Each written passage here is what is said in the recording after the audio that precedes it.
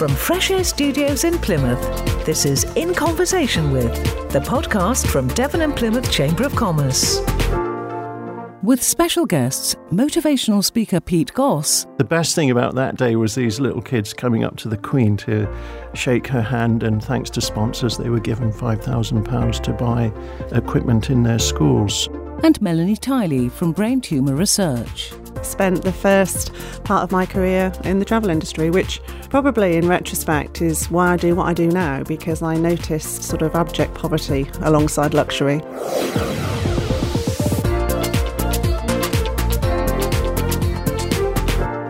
Hello there, I'm Stuart Elford, Chief Executive of Devon and Plymouth Chamber of Commerce, with another podcast edition of In Conversation With.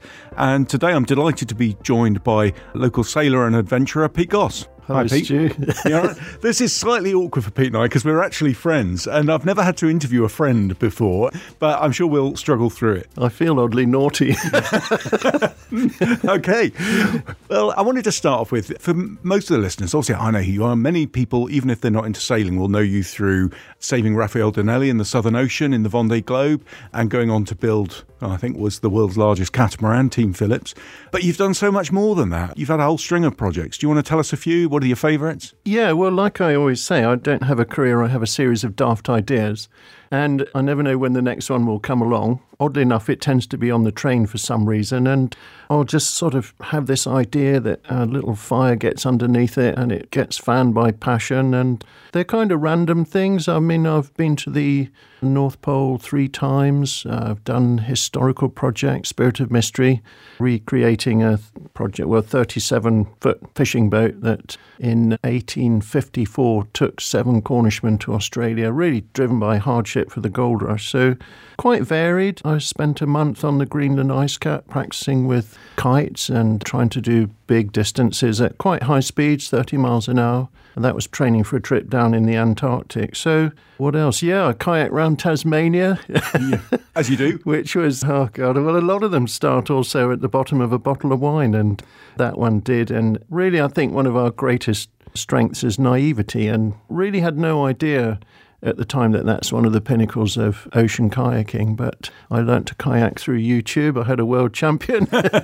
found I could paddle for a day. So I thought, well, if I can do that, we'll go around Tasmania with a very good friend. And it was just a case of stitching lots of days together. And 2 months later, we'd done this absolutely epic trip.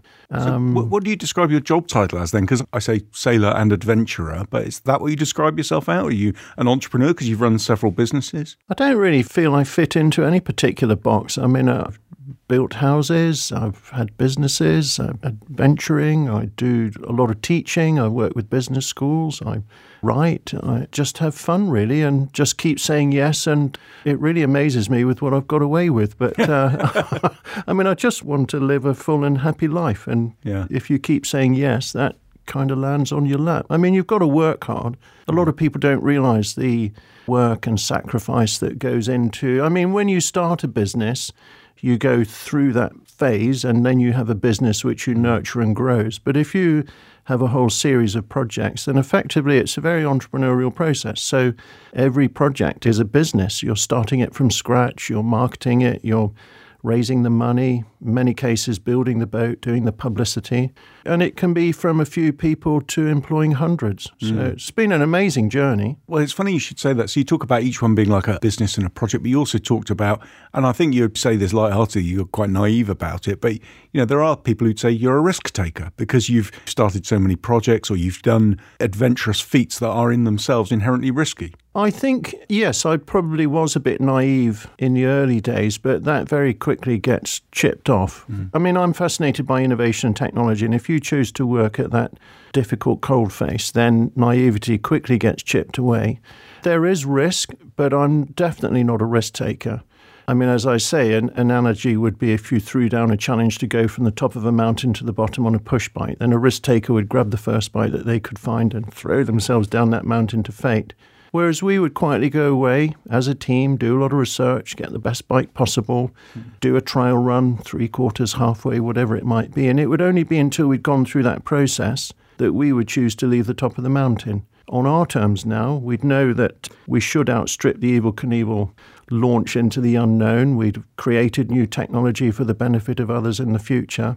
And one would leave with a sense of confidence because it's never seen, but underneath the project we'd have woven this safety net whose duty is to preclude the ultimate sacrifice, which is loss of life with a lot of these projects. So we don't take risk, but we embrace risk.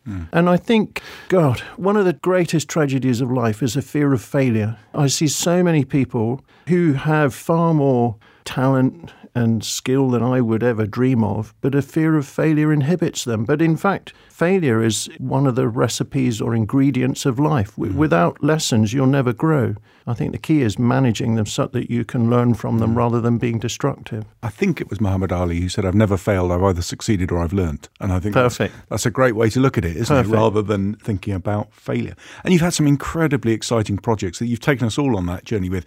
Is there a favourite? Do you have a pet project you look back and go, I loved that, that was the best time? Or Well, they're so different. It's kind of unfair to compare them. I mean, the British Steel Challenge was absolutely amazing to take this group of complete novices and train them up and get them to race around the world the wrong way. It's never been done before. All the experts said it was impossible, and of course they proved them wrong.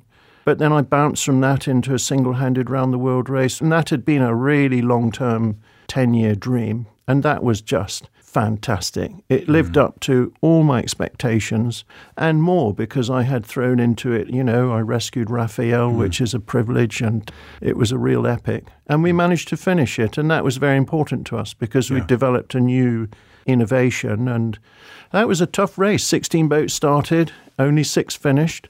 And ours was the only new boat to cross the finish line. But then I think a real highlight would be, for different reasons, Spirit of Mystery. I did that with my younger brother, my brother-in-law, and Elliot, my youngest son, who was 14. So that was a kind of a family affair.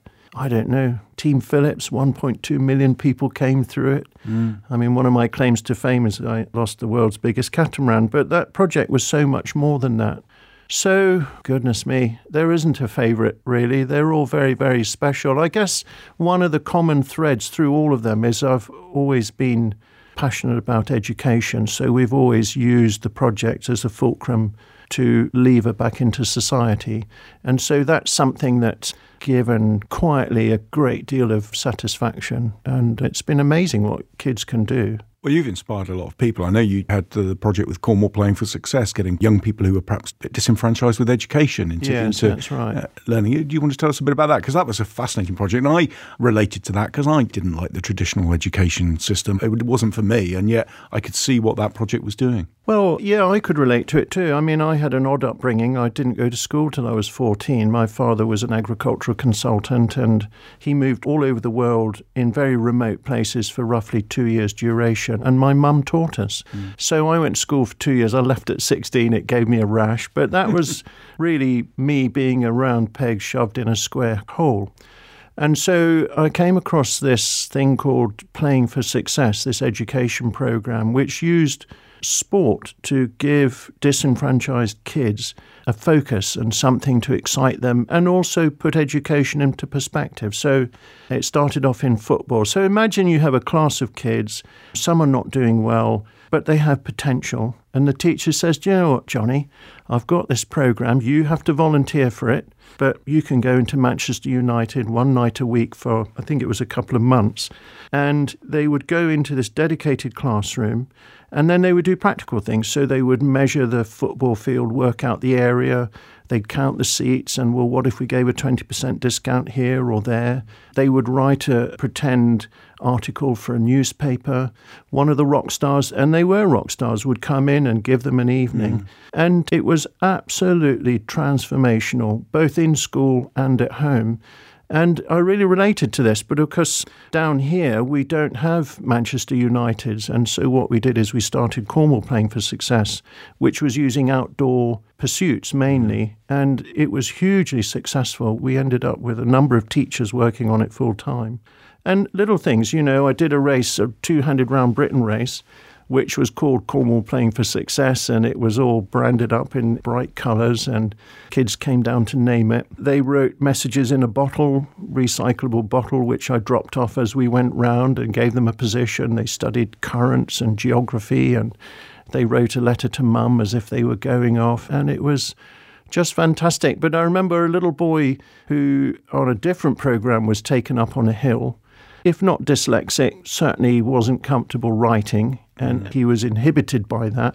And we used to just sit and write for him and just say, tell me what you see. And this little boy lit up like a Christmas tree, and the fields are like, a patchwork quilt at home, and it was just fantastic. So we wrote it down for him. He then transcribed it into a computer, printed it off, made it all look very lovely and arty.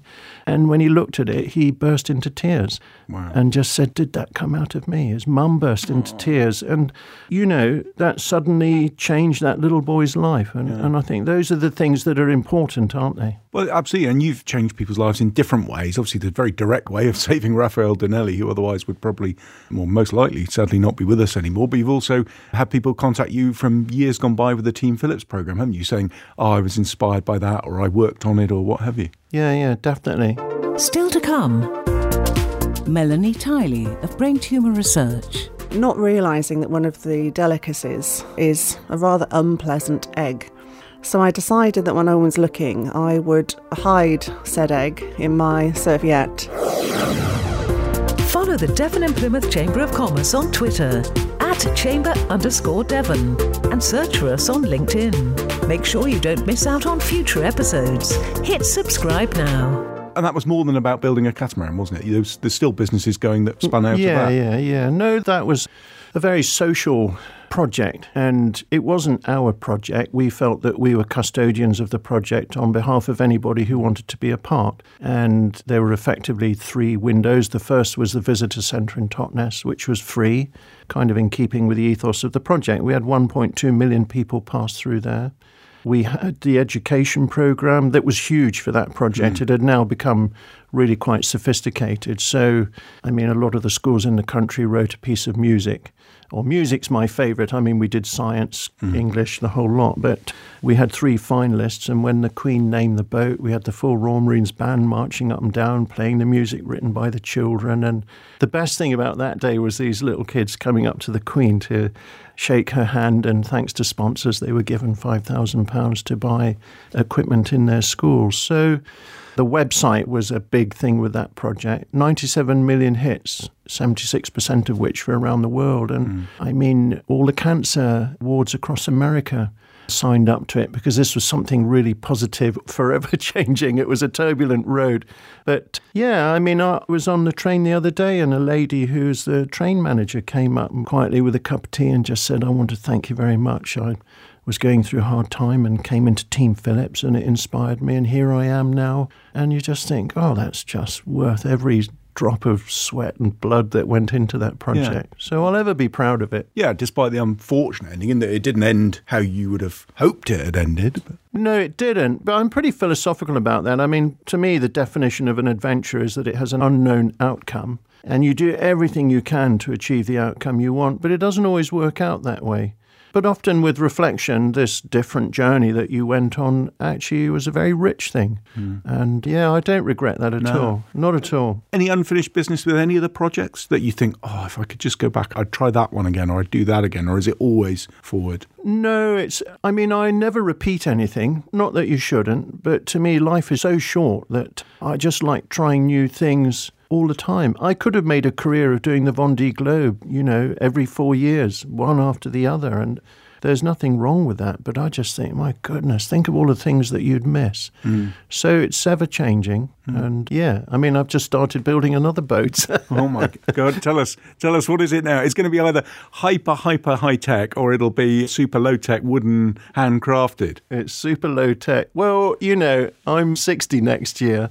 And I've just had 2.5 wonderful years with Tracy. The kids left home. So we decided that we would leave home. We sold the house, built a boat. We had 2.5 years of cruising. But changing family circumstances have kind of precluded going into the Pacific. So we sold the boat and we've come back. And cruising has to adapt. One thing is we love cruising.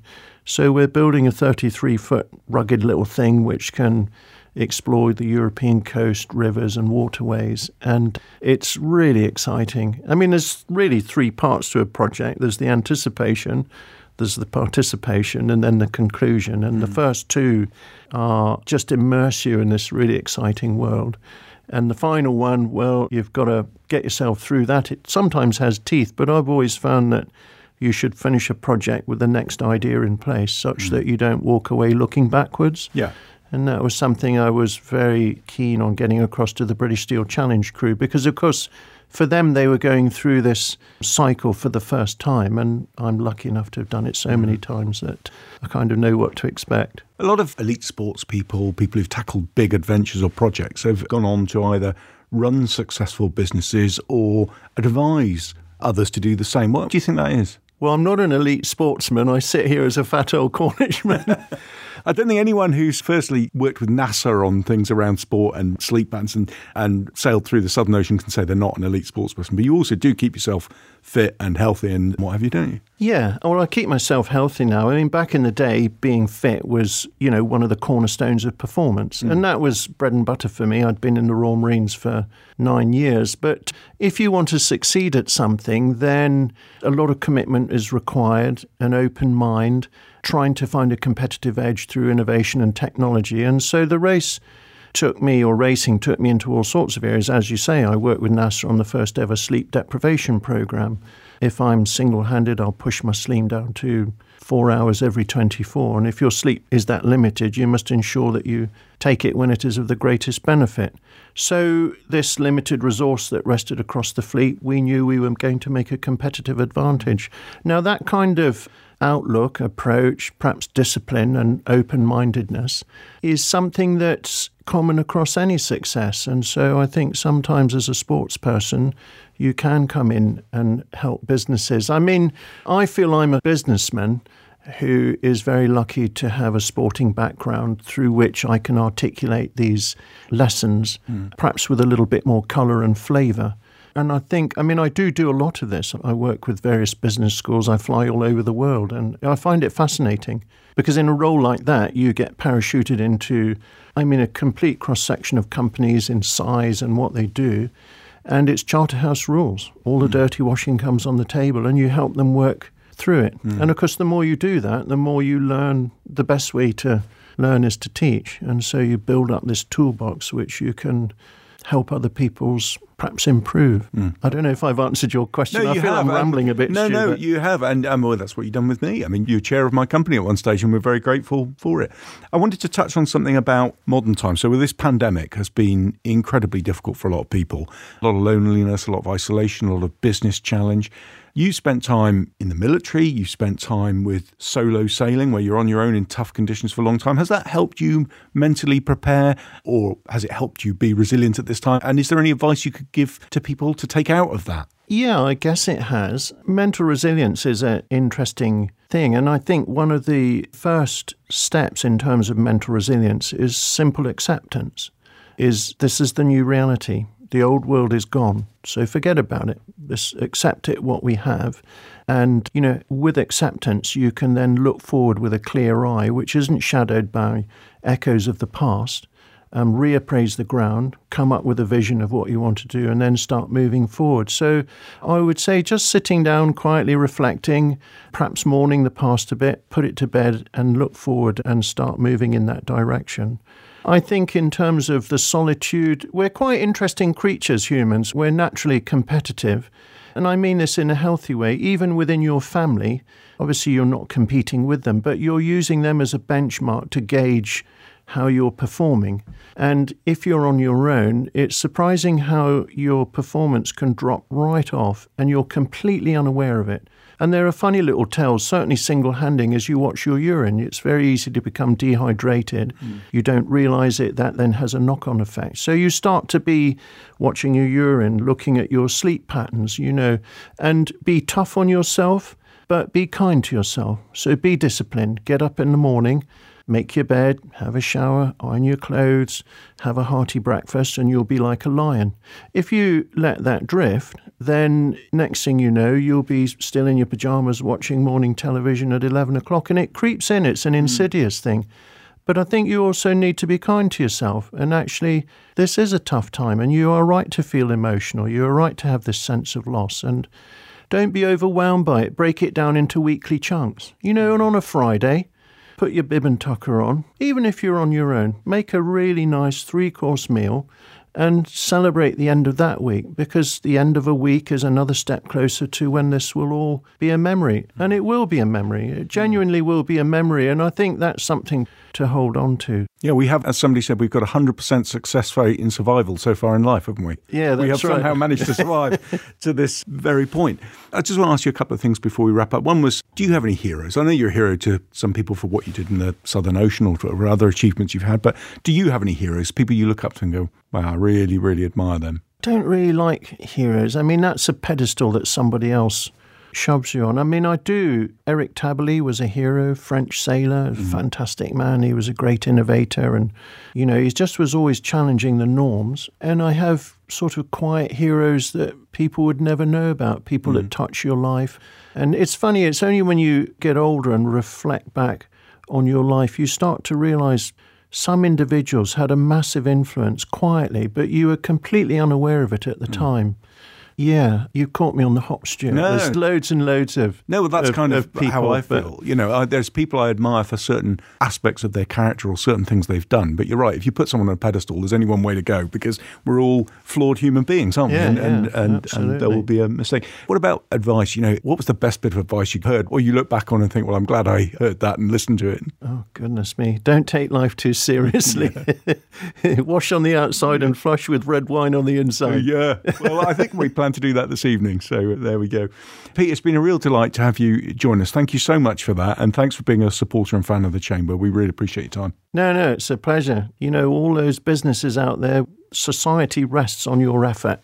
And I take my hat off to you. And if I can help anybody, just shout. Thanks, Pete. And now, Chambermaid, introducing business owners from across the Southwest. Welcome back to the second part of our In Conversation With podcast. This is Chambermaid, M-A-D-E. I did tell our guests they didn't have to wear a funny uniform, not M-A-I-D. Chambermaid, where we talk to chamber members about their business or themselves. And today I'm delighted to be joined by Melanie Tiley, who's the Community Development Manager West at Brain Tumour Research. Hello, Melanie. Hi, Stuart. Thank you for inviting me. You're welcome. Now, the first time I met you, I was having a tour of your amazing facilities, and you'd invited this top international supermodel, and I was pleased to come, but you'd also invited Caprice. Well, now you haven't got the supermodel, you've got me. No, well, much better. Although Caprice was an absolute delight, wasn't she? Yeah, and Caprice is one of our ambassadors, and we're delighted to have her support, who herself suffered from a brain tumour. That's right, and she was telling me about it. She was so passionate about it. Lovely lady, completely bonkers, but in a good way. One of those who's full of energy and enthusiasm. And for some reason, all the photos that came out in the Herald of this supermodel had some weird old chief executive sort of leering behind her. I don't know how that happened. I couldn't possibly comment who that was. No, I couldn't. I was amazed to meet all the incredible people up there, and you have people from all around the world working there. And I asked them all the same question, which was, what are you doing here in Plymouth? And they said, this is where it's happening. This is the centre of brain tumour research. Do you want to sort of tell us a bit about that? Yeah, I'm really delighted to have a Centre of Excellence Research Centre in Plymouth, based up on the Science Park, and Professor Oliver Hanneman and his team are working tirelessly on the low-grade brain tumours, things like meningioma and schwannoma, which are the most commonly diagnosed. It's an area that's completely underfunded, and I guess if you say the low-grade, we often say the underfunded of the underfunded, so doing a tremendous job up at Plymouth. Well, what a guy he is. He's just inspirational, isn't he? Oliver Hanneman. You know, I was just blown away. I was one of these guys you talk to and your jaw hits the floor. Yeah. You know, he was telling me that a lot of cancers are now curable or treatable because of the amount of research that's gone into it. For example, breast cancer, if it's caught early enough, is almost always survivable. Because of the amount of money that's gone into the research and because of the amount of research that's been done because of the samples. But you have a problem with brain tumour research that's the double whammy. You haven't got enough money and not enough samples, which sometimes is a good thing, means there's not a high prevalence of it.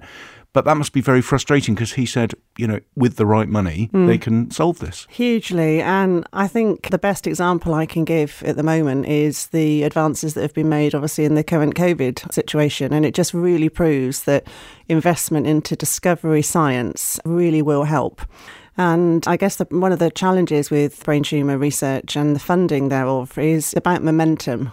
So with funding, like at the COVID example, leads to progress, and progress attracts funding.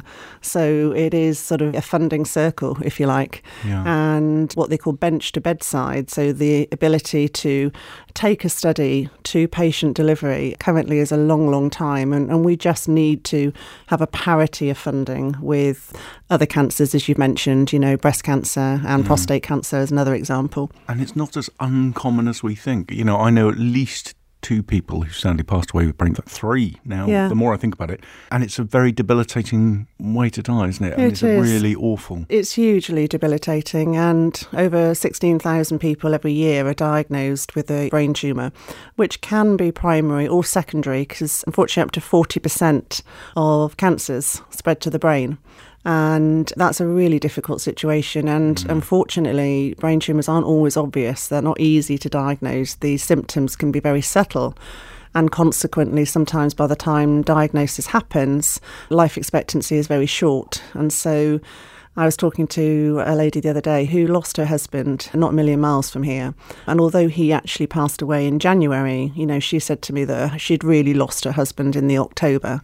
Because those last few months were really, really difficult for her and the family, because it changes you. It changes you physically, it changes your behaviour, and we just need to do more and attract more funding and more research. Absolutely, and we'll do whatever we can to help. You know, the Chambers are supported, well, of all our charity members, but we've done some really interesting work with you. And in fact, one that gave me, I didn't even remember this until you just said that some of the biggest joy I've had in the last 12 months was being able to help that young man get to Germany. Absolutely. We'll be pleased to know it wasn't him I was talking about. So yeah, there is a patient not far from here, and ex-military, he's actually working at the university, and during these 12 months we've had really challenging times through COVID and being isolated. You imagine the situation, how much worse that is if you are a brain tumour patient with very limited treatment options. They are forced to travel overseas in many occasions, and as you said, we had a real struggle to get the individual to Germany, where he was taking part in a trial. And it's really thanks to the Chamber family and all of the networks that were able to be opened up, MPs, Chamber, you know, Foreign and Commonwealth Office, that they were actually able to travel and get, most importantly, the right paperwork to get to Germany. And he did have his treatment, and touch wood, doing well. Great. And in the height of a pandemic, I just had such joy doing it because, you know, you said, was there anything we could do to help? I emailed a couple of contacts and I was overwhelmed with the response. Yeah. I knew the Chamber network was powerful, but boy, did it kick in. Exactly. We had somebody in London calling someone they knew in the Foreign Office saying, you have to sort this out. You have to find this piece of paper. You have to get it stamped. We had the German police contacted by the German Chamber of Commerce to make sure they had the right travel documents. And bless you, you were very kind about what we'd done. I loved it. It was great. Yeah. And all I did was send a couple of emails. But isn't that the power of Absolutely. the network? Yeah. And it's interesting because that's not really my day job. But I think a small charity like Brain Tumour Research, you know, you do get personal involved. It's hard not to. And I just wanted to make it happen. And thanks to you and the contacts thereafter, you know, we made it happen. Yeah. And I don't want to sort of be political because we're an apolitical organisation, but this is an apolitical comment. Wasn't it nice to see 2 Plymouth MPs both helping? Absolutely. And actually talking to each other? Absolutely. Oh, Indeed it was. So I'm going to turn to you a bit. And I understand you had an early career in the travel industry. I did. After my studies, I studied at what's now Cardiff Metropolitan. I studied business studies, travel and tourism, and spent the first part of my career in the travel industry, which probably in retrospect is why I do what I do now, because I noticed sort of abject poverty alongside luxury.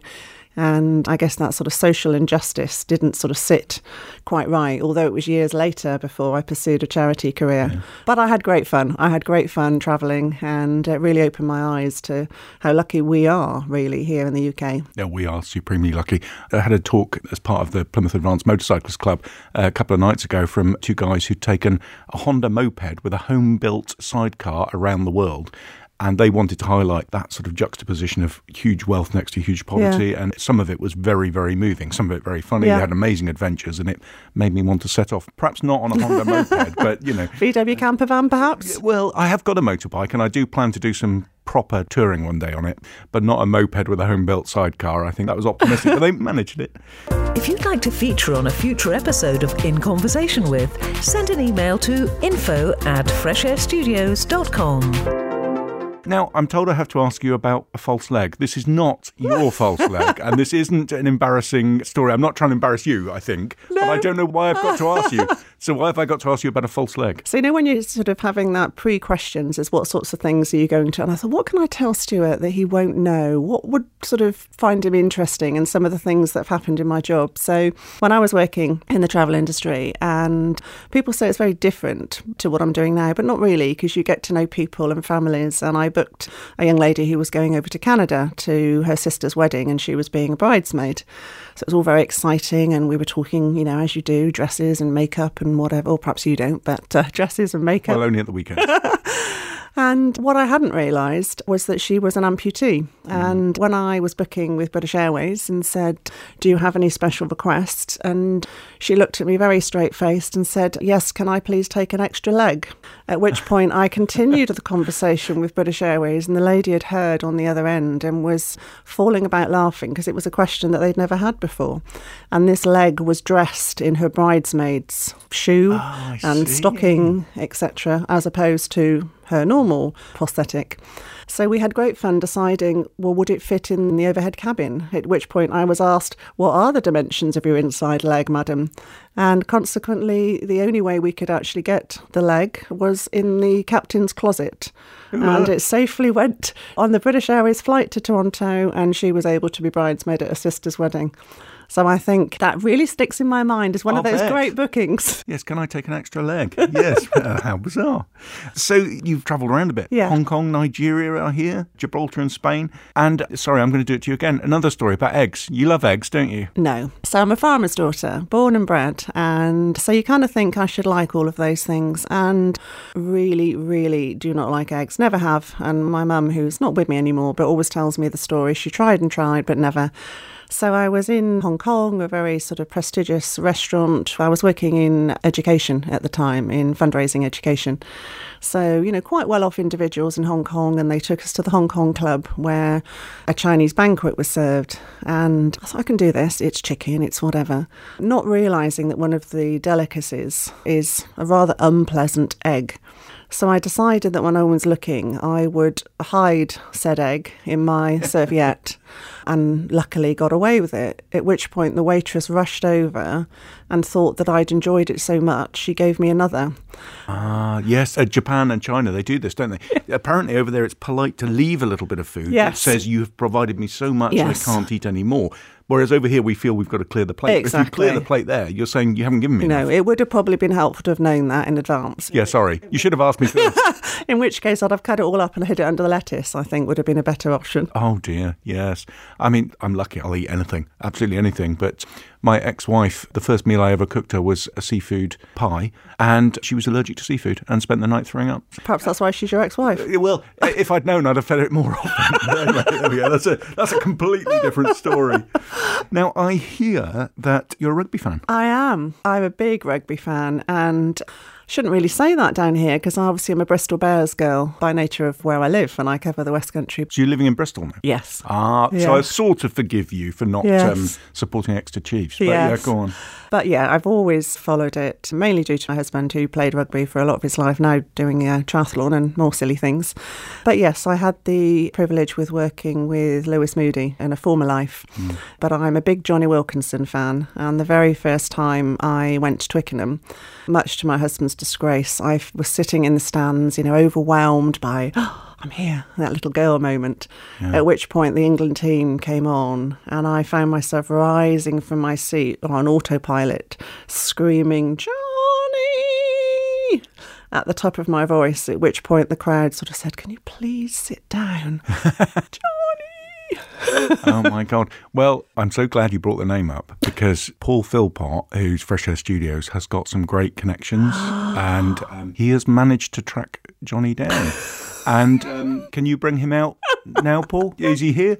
No, he isn't. Oh, sorry. Shame on you. Sorry. Shame I was going to get Jonny Wilkinson here. If I'd known in time, I would have done. See, I was getting a hot flush then. I was, all unnecessary. I actually got a story about this. I went to, I can't remember the name of the place. It's the hotel where the England team stay when they have a home match and they train there and everything. It's a very nice hotel. And it was my brother's 50th and he decided to treat us by taking us to this hotel. And 8 of us had this private dining experience in the kitchen with different courses and different wines with each one. And it was all very lovely. But as we left, one of the ladies who'd had quite a few to drink, I must say, grabbed this guy in a suit and said, that last wine was wonderful. You've got to find out what it was. And he said, all right then. So he wandered off and we went to the bar, thought no more of it. And 20 minutes later, he turns up and says, I found out, madam, what that wine is. And she's wondering why we're all staring at him. It was Dylan Hartley. He was the England captain. And she'd sent Dylan Hartley off to find out what wine we'd just had with our last course. And he doesn't look much like a waiter either, does Dylan Hartley? He doesn't. He was incredibly patient and kind, actually, because I was trying to, in my slightly inebriated state, take photographs of him and the guys. I couldn't get the flash to work, and I've got about 300 dim photos of him pulling a face that says, just get on with it. But they were a lovely bunch. They were all really kind. And it was funny, in the morning, they all came down to breakfast, and you've got these huge, big, burly guys with beards and muscle, and they're carrying babies in the palm of their hand, and they're just family guys, and they're all cooing over each other's babies. And you think, isn't it funny that you've got these big guys who just try to rip each other to shreds on a field? And they're really nice, caring guys. They are. There's a huge camaraderie in rugby. I mean, certainly, again, if I can be apolitical, go on. Maybe different to football. In terms of rugby fans, there's a very good natured banter, I think, that I've experienced. There is, and I really enjoy that. I have to say, I was twice invited to Plymouth Argyle as a corporate guest. And football was not my biggest sort of thing. I wasn't really into it at all. I have to say, seeing it live is very different. Yes. And you do appreciate the talent. Yeah. And we had Panucci Kamara come to the corporate bit afterwards. Argyle sadly had lost. And we asked the players. Panucci was asked by the interview, what went wrong in the match. And he put his head in his hands and he was shaking his head. And we all started giggling because we thought he's laughing about how bad it was. And then it suddenly went quiet because everyone realised he was crying. Oh, no. He was so passionate about it. He was so upset. And all he could manage to get out was, next time I'll go forward and I'll score the goals. And sure enough, the next match I watched and he did. Yeah. He just went for it. Yeah. And one of the guys there, James Greenacre, the commercial director, was telling me that people, say footballers, they're all prima donnas and they're all this and that. He said, you wouldn't believe how hard they work and how much they really are passionate about what they do. But you're right, you can't help but look at the footballer rolling around on the floor with his sprained little toe next to the rugby player who's got an arm hanging off and still wants to play, I think that often comes with sort of grassroots sport, though. I think the lower levels, absolutely passion and pride. But, as you get further up the chain, when sponsorship deals and things like that start to muddy the waters, maybe they should send some of that money brain tumour research way. That would be a good way to balance the books. Well, that's a good way to do a final plug for you, yes. You can tell that you've been a fundraiser at heart, and I think you're Honorary Secretary of the Institute of Fundraising for the last 12 years. Yes, I've been in the Institute of Fundraising for 12 years, so I was Secretary for 9 years and still part of the committee, but I think really, really important that fundraising is seen as a professional career. Last year, we became the Chartered Institute of Fundraising, so that was a huge success and, a privilege really, and We really focus on supporting fundraisers across the South West because there are many, many charities and people doing good works. And it means that we can be open and honest about the work that we do and make sure we share with that knowledge with others and have a bit of fun at the same time. Yeah, and good fundraisers are worth their weight in gold, aren't they? I mean, I remember, so I was lucky enough to be involved with St Luke's Hospice for 10 years, and it was said back then, and it may now be true, that some of the best fundraising directors will end up earning more than the chief executives because there's such demand. It's so hard to find people who can keep things creative and interesting and fun, and especially in these difficult times, to get people to part with their money. Well, absolutely. And I think it's about adapting to the sort of current situation. And this time last year, I mean, who would have thought that a year on we'd have been sort of just coming out of lockdown? But Brain Tumour Research was hit really badly. Our financial year runs from the 1st of July to the 30th of June, which is rather unusual. It's not a fiscal year or calendar year. So the last quarter of last year was when most of our income comes in. And of course, that was wiped out overnight. So our research really was at risk. But we were able to be agile and fleet of foot and bring in quite a few digital events, such as we did an event this February, 10,000 Steps in February, which I took part in. And it was really a groundswell of support, and I think, what do they call it, a perfect storm maybe, where people were in lockdown, needed something to do, but wanted to do it for a passionate cause, and really that has helped us out. And so going forward, it definitely will be a blended fundraising sort of landscape whereby we continue with the face-to-face opportunities where we can, but we engage a lot more in digital fundraising as well and virtual events. I think all of us are going down that route. You know, the Chamber, we're going to be hybrid going forward. So if you can come to the event or you want to, great. If you can't, we'll be streaming it and giving you all that sort of information and entertainment and value package digitally. Yeah. And I think that's the way for a lot of things. Yeah. I'm so glad that Brain Tumour Research has come through this. Well done, and genuinely pass on to your whole team how fantastic they are and what they're doing. It means so much to so many people. Thank you so much for joining me, and Thank you. Good luck, Melanie Tiley. Thank you, Stuart. In Conversation With is produced by Fresh Air Studios.